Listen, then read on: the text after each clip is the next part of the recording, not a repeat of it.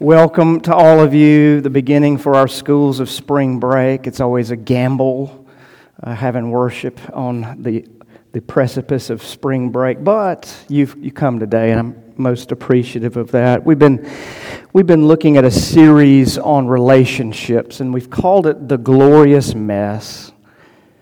That's a good way to describe our relationships. And when I say relationships, don't mistake that for just romantic or family or friends. We have relationships to all kinds of things: technology, society, other races, our work, our hobbies, our money. We're in relationship to everything because we were created to be relational people. We image God in that way. Unfortunately, you and I are not God, and so we often find ourselves in the mess part. But that's why the gospel has come, to redeem relationships, to restore us, to get in touch with the image of God in us, and to see that image of God in others. What a world that would be. What an experience that would be. This morning and for the next 2 weeks, we're going to look at really three things in our relationships that are worth taking note of and fleeing from. One is a dragon. Every relationship has a dragon. And then next week, a ghost. Every relationship has a ghost. And then the week after that, poison.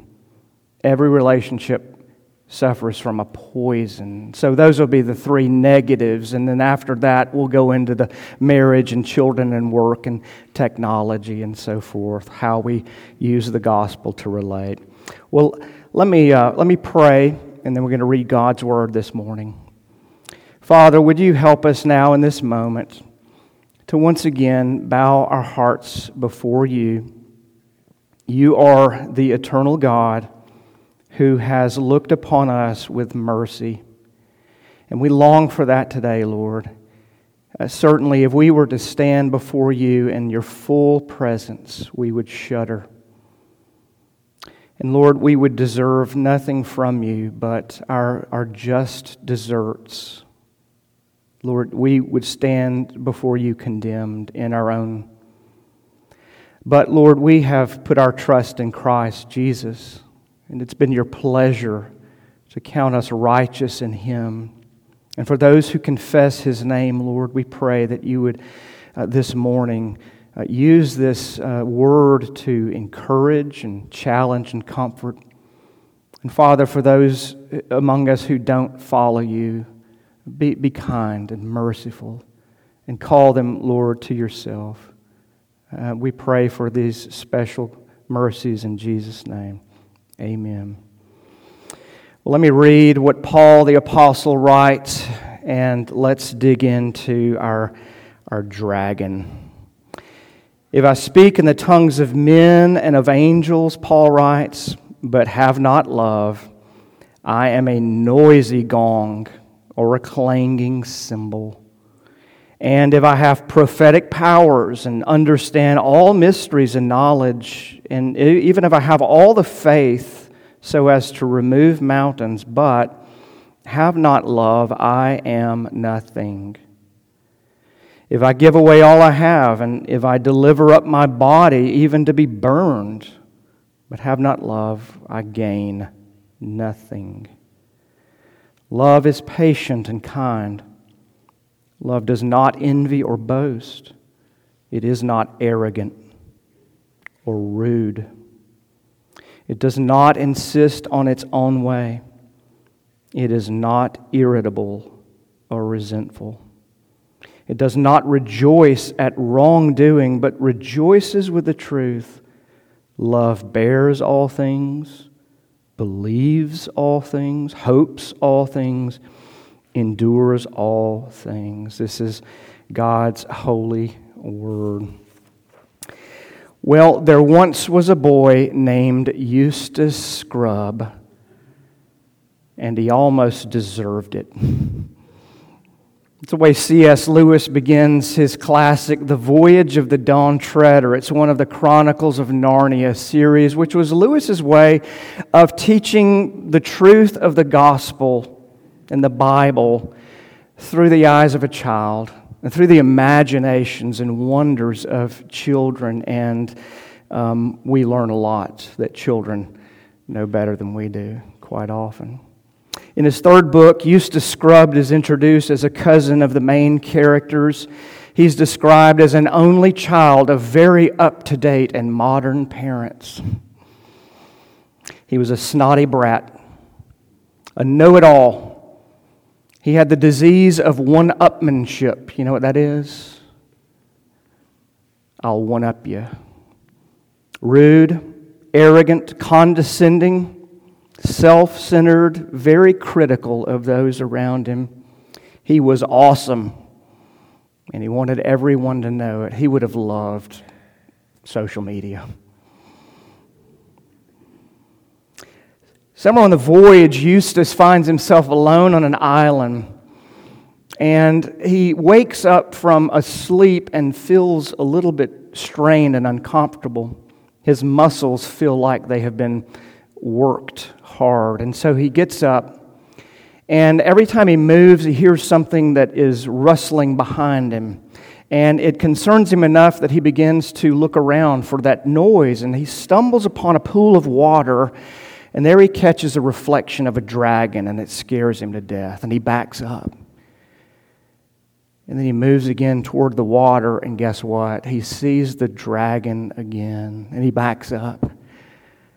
By the third time, he realized he was the dragon.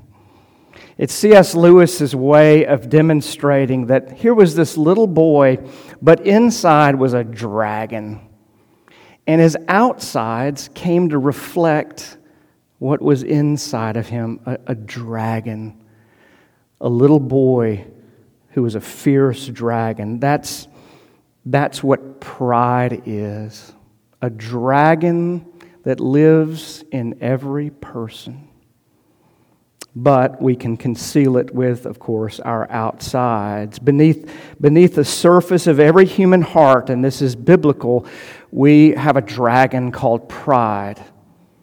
And if I have a dragon of pride, and you have a dragon of pride, and they have a dragon of pride, how do you think relationships are going to go if that dragon is unchecked?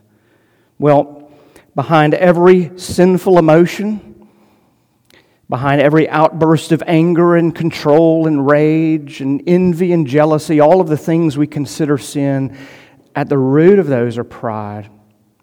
Behind every sinful action, even the simple ones like, I just have to have that new blank to make me feel good, as simple as that is, behind that is pride.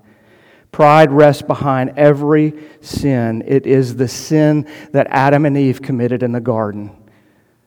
Their sin wasn't that they ate. The sin is why they wanted to eat, to be as God. Pride is hard actually to define. I went to the thesaurus. That's a hard word to say. I went to the thesaurus, which sounds like a dinosaur, and this is what pride was described as. These were the synonyms: braggart, boastful, arrogance, showboat, conceited, pompous, egotistical, snotty.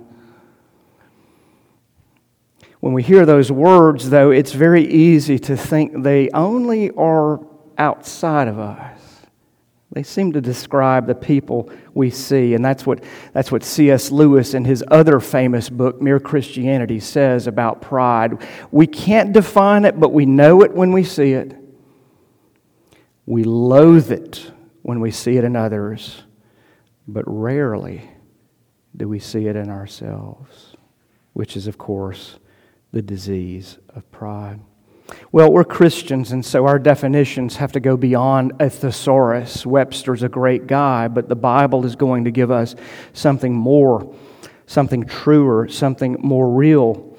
And what I've just read to you in 1 Corinthians 13 is a way Paul uses a word called love to actually help us understand what pride is by reversing what love is. Love, of course, has an opposite emotion. Love taken as emotion does have an opposite, hate.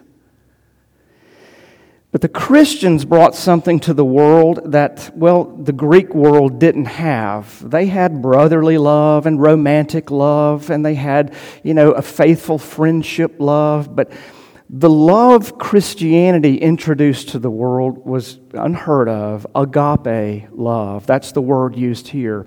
Agape is the kind of love that says, I will die for another person.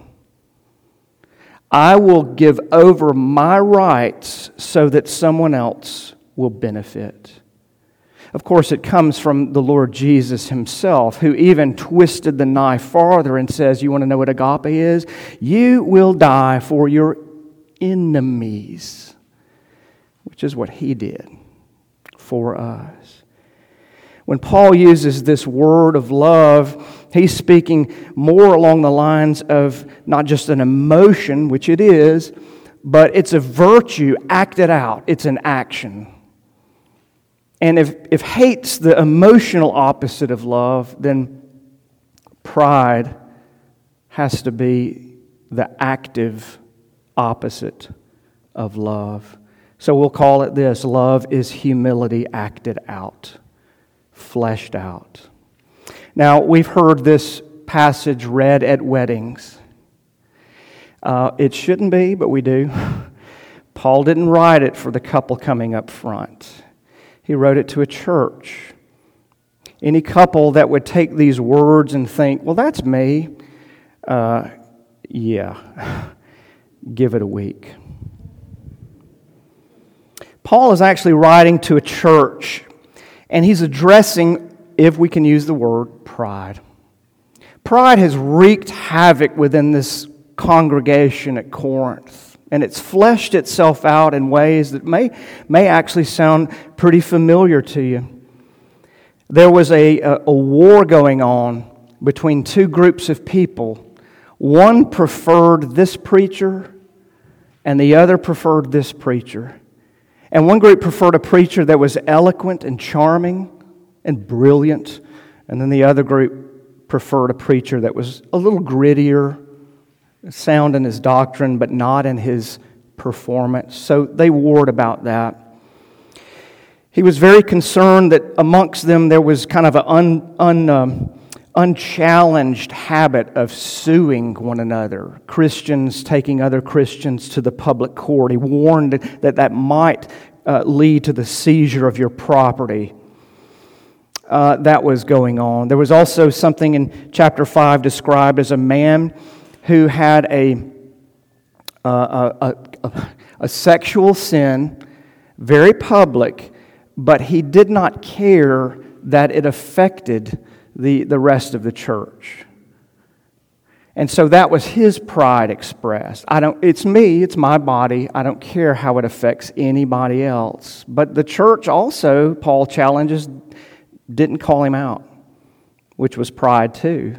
They were afraid. Oh, there's a group in the church that seems to be dealing with, they're the conscience police, I call them.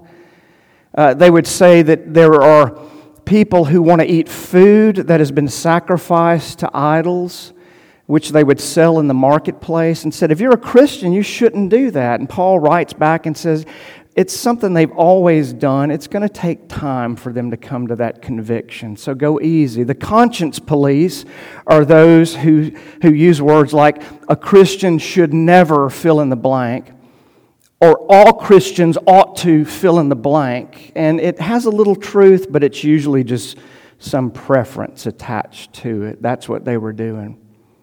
And that developed these rivalries and pride. There was even a group who, they were so spiritual that they claimed that they had these practices and experiences of the Holy Spirit that other people didn't. And so they created two tiers of believers, fleshly Christians and then really spiritual Christians.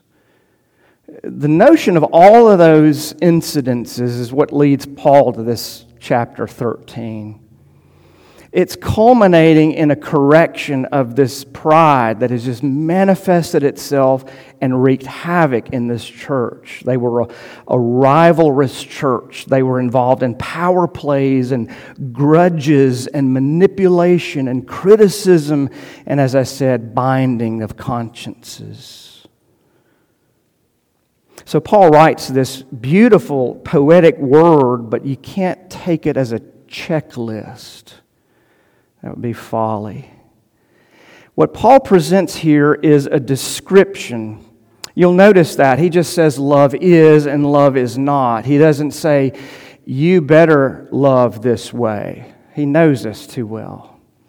But he describes love in such a way that we're to think of it as a mirror.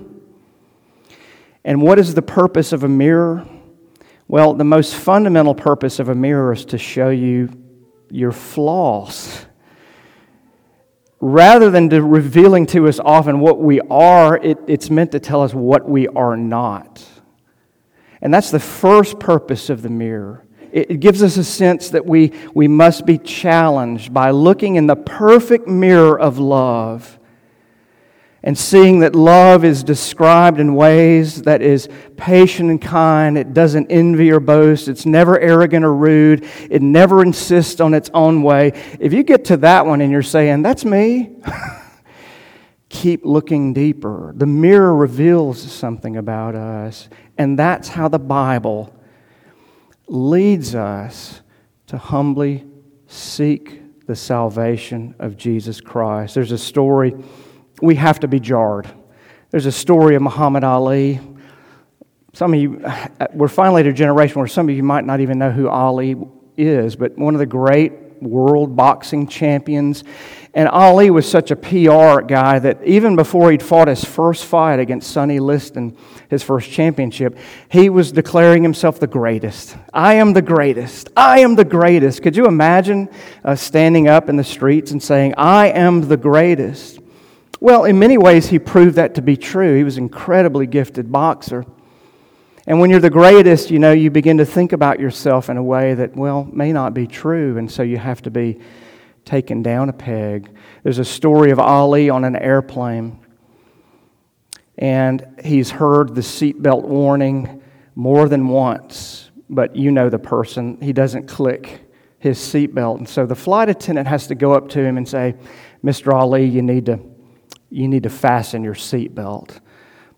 Superman don't need no seatbelt, Ali said. And then the stewardess rang back to him and said, yeah, but Superman also doesn't need to fly on a plane, so buckle up.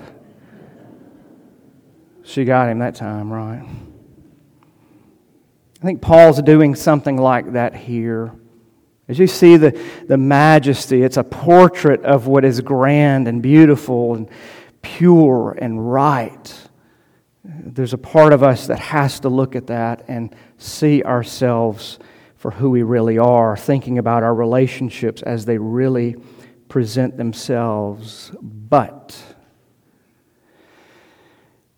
despair over our flaws and over our inabilities to be all that this is not Paul's purpose. One is not to read this list and say, you know what, but I am unkind, and I can be arrogant, and I am often rude, and I'm often rejoicing at wrongdoing, and yes, I want my way. Shame on me. That's not Paul's purpose.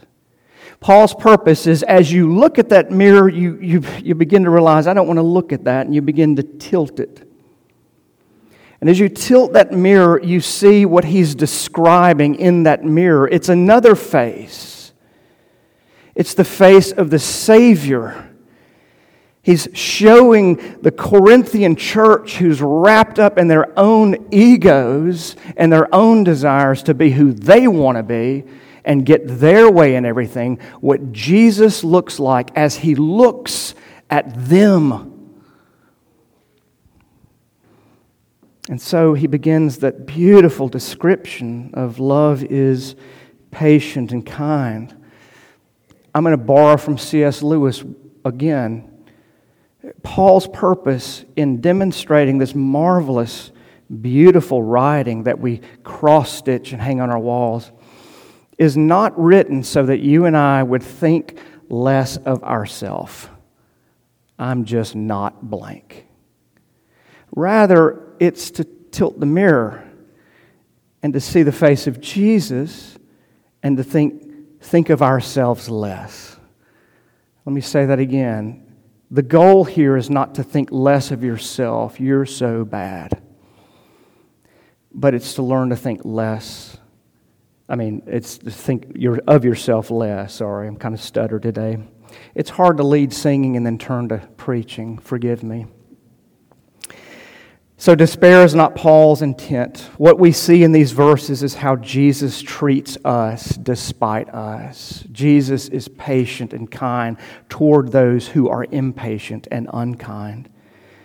Jesus is humble toward those who are, guess what, arrogant and rude and who envy and so forth. So Paul here is presenting the problem with pride and its havoc on our relationships. So he begins. He begins by saying Jesus is patient. Love is patient. Patience is the way humility relates to other people with flaws. Patience has a large capacity for the flaws of other people. Patience is a humility expressed toward the student driver in front of you on the road. Humility is a large capacity to have compassion on the waiter who seems to be spending more time at their table than ours. Patience is taking life's unexpecteds and trusting that God knows what He's doing without immediate change and immediate answers. He says this, love is not arrogant. Very visual word that Paul uses to describe pride. It's a word, in fact, he created. Scholars have scoured all the writings of the ancient world. They can't find this word anywhere but in the writings of Paul, and he uses them 5 times in this book. And what he means by the arrogant is it's a word picture. The word he uses is to be inflated like a balloon, to be puffed up. You've heard that expression. To be puffed up, to be bloated, to be bloating yourself, right? That's what he means by arrogant. But if you've ever had surgery and they have gone into your tummy, they have to blow it up and create a space for the surgery to happen, and it is painful. It is arrogant like that. He says here too that love does not envy. Humility, the opposite of pride, does not envy. But pride resents someone else's fortunes. That's what envy is. It's not so much of I want what they have, that's covet. It's I hate that they have it. Envy hates that other people have talents it doesn't, or gets the promotion that they're overlooked for, or does not receive the recognition, or is incensed that they weren't invited to the party.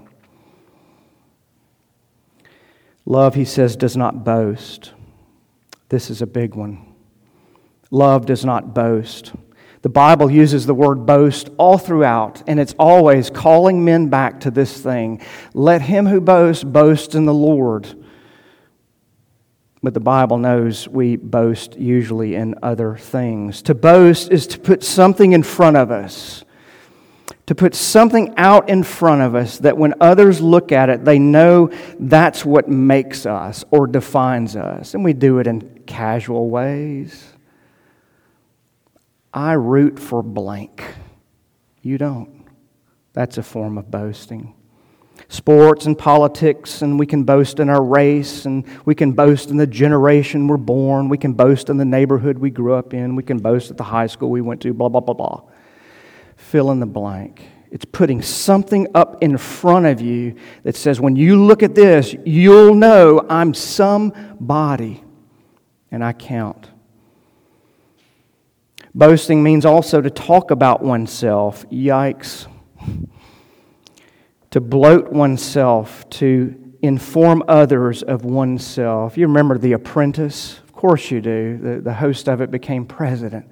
But it was a show about the cutthroat business world of Manhattan. And you remember they would interview the contestants before, they were declared worthy of staying or having to go. Could you imagine in that moment being asked, "Why should I hire you?" And responding in a humble way and saying, I'm not sure you should. James did way better on the project than I did. What would be the response?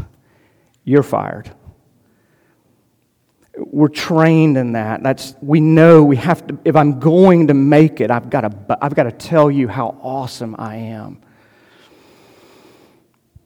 It even inserts itself into conversations, right? I had a wisdom tooth removed. Me too, but I had two and no anesthesia. We vacationed this year at Disney World. Really? That's all. We did Disney World in Paris. I didn't ask you about that, right? It inserts itself. We boast. That's an expression of pride that's covering up some insecurity. And Paul says that will destroy our relationships. It is the opposite of love. It is the exaltation of pride. Verse 5a, it says, it does not love, the opposite of pride, does not insist on its own way. I love the language he used of it. It insists. Not just in getting its own way. I insist. Don't you see that in yourself? Lewis concludes in his great book, Mere Christianity. Here's the deal with pride. It's competitive by nature. No person is content with just being pretty. They have to be prettier, he says. No person is content with being smart. I must be smarter, he says. No one is content being fit. I must be fitter. He says, even if we were left on an abandoned island and there was one other person, that person would become my rival and my enemy. That's the nature of pride. Now you translate all of that into the relationships of a marriage or with children and parents or at work or with society or within a church. Churches have literally split over music, carpet, trivialities that become exalted to the place of, worship. The beauty of Paul here is he doesn't end negatively, right? He says, at least in our verse 7, love bears all things. He begins to speak positively, not what it is not, but what it is. It bears all things, it believes all things, hopes all things, endures all things. As you look at the mirror and you see the face of Jesus and you know yourself to be these things, you're seeing what Jesus thinks of those people. He holds out hope and he bears all things on their behalf and he believes all things for them and he's hoping in all things and yes, he will endure all things. Pride makes us cynical to where we even question the power of God to change a life, to change a community, to change an attitude, to change a posture, to change a heart. Here he describes the beauty of what humility looks to. Well, how does that affect us? We've defined pride from the Bible's perspective. So what? Well, the first thing is always our relationship to God. That's the primary. And a heart that is swimming in the arrogance of itself and the boastfulness of itself and the insistence on being first in everything and recognized and doted over and mesmerizing, that person will conclude that I'm God, actually. And I will exalt myself to the place of, well, the language my mama would use. You think you're the center of the universe. And that the world, she would say, revolves around you. And that is an easy thing. Whereas humility accepts the order of the way God has made our limitations and our need of trust in Him. So pride is the anti-God posture. Humility is the proper posture. What about to others? We relate to not only God, but we relate to other people. The Old Testament has a word that's very vivid that describes pride as we relate to other people. Haughty eyes. We don't use that kind of language, but that's the words. Haughty eyes. Here's what it means. Everyone assumes that they have a judge's robe and a gavel, and that their great calling in life is to walk around and assess other people and make declarations and verdicts. Approved, disapproved. Even to the degree that, like a judge, you can assign a title, convict. Unworthy. Outsider. Not my friend. Those are haughty eyes. The ability to look down on others, and we are guilty in so many ways. And it creates an environment that is, of course, destructive in so many ways. Pride will require of us, as we relate to others, that either they serve us or we serve them. And if they serve us, guess what? If we need other people, if God's declaration of I love you and you are mine is not enough, we will incessantly need other people, whether it's a spouse or our children or our boss or our employees or our audience. And if that's the case, we will always disappoint them. And if it's reverse and they need us, they will be disappointed by us, and we will be disappointed by them.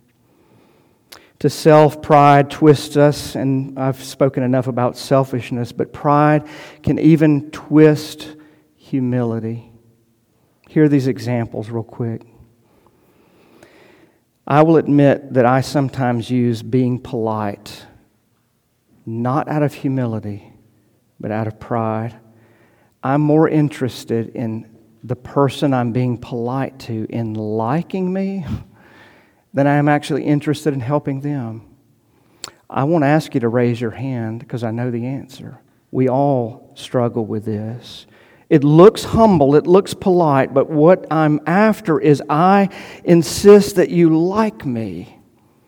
It's pride, even though it looks humble. Generosity. Social media has created a marvelous environment to do the humble brag. You know what I'm talking about?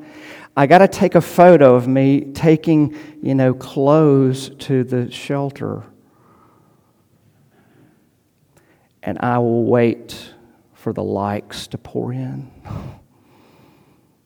It looks humble, but it's actually a way of saying, please notice me. And then my favorite, which is something I'm so guilty of, pride actually, when we self-loathe. You ever do that? Self-loathing. I'm so fat. I'm so dumb. I'm so ugly. And then we wait. And we're waiting for that other person to say, oh, hey, you're not that ugly. I know lots of people uglier than you. Whew.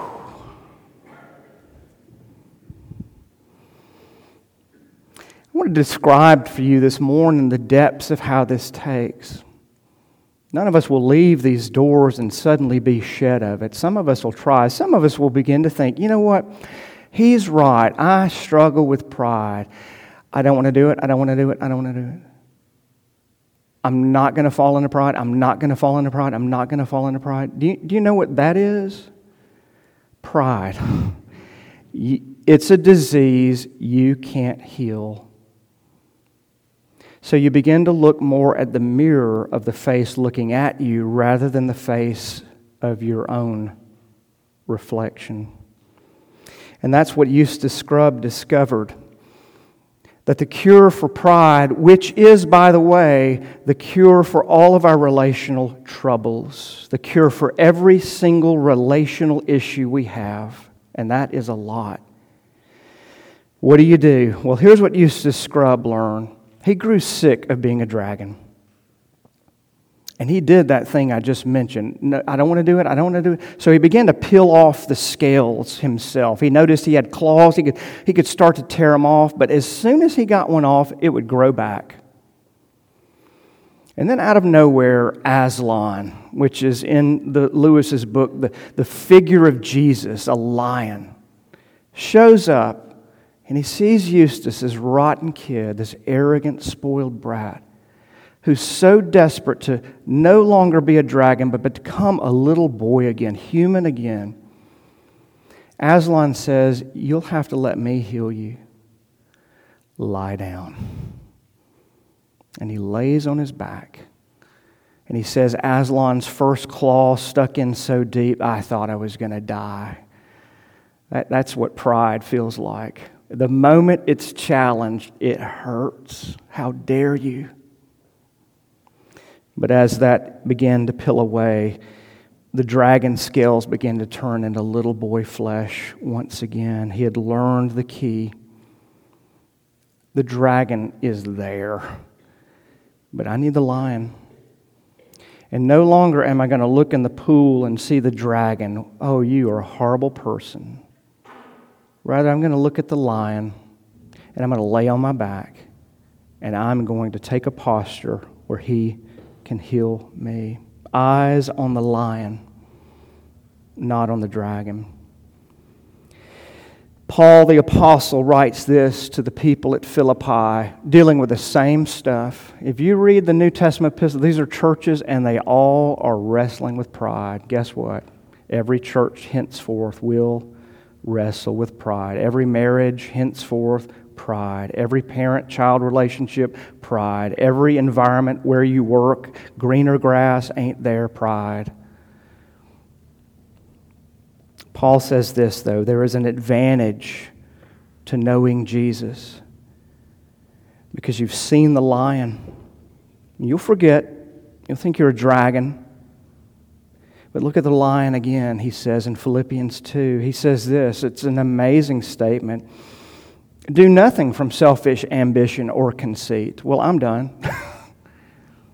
Right out of the door. How am I going to do anything without it benefiting me? Without a return? But that's what Paul says. Do things where there's no benefit to you. What?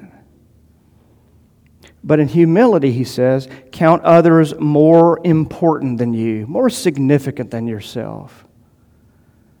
Well, that sounds like I'm thinking that I'm a loser, less than. Hang on. He says, let each of you not look only to his own interests, which is important, but also to the interests of others. The interests of others. Interest in their interests. Here's a miraculous verse. In verse 5 of chapter 2 of Philippians, he says this, have this mind among yourselves, which is yours in Christ Jesus. He's not saying if you will really work hard to obtain humility, then you'll have it. He says, no, you won't ever have it on your own. But have this mind, readjust your mind, renew your mind, recalibrate your thinking and heart to understand this is yours in Christ Jesus. Done, finished, full stop. What is mine? Well, he who was in the form of God did not count equality with God a thing to be grasped, but he emptied himself and he took the form of a servant, being born in likeness of men, and being found in human form, he humbled himself by becoming obedient to the point of death, even death on a cross. Applied to you. He who had every reason to be exalted and proud set it aside, that He would be able to come to those who do exalt themselves and give them His humility, give them His achievement. He humbled Himself to the point of death. He died for His enemies, for those that mock Him, for those that are arrogant toward Him, me standing here, the chief. God then rose from the dead. He exalted Him and bestowed on Him the name that is above every name. The least shall be first, and the last. So that at the name of Jesus, every knee would bow in heaven, on earth, and under the earth, and every tongue confess Jesus Christ is the Lord. There it is. It beholds the lion. And then it gets back to its life. Jesus gives us His reflection in that mirror. And He takes our reflection with all of its blemishes. And interestingly, as you look at this passage, which seems so impossible, that if you were to stand before God and say, Lord, you're going to let me in heaven because I've been patient and kind, and I've never envied, I've never boasted, you're toast.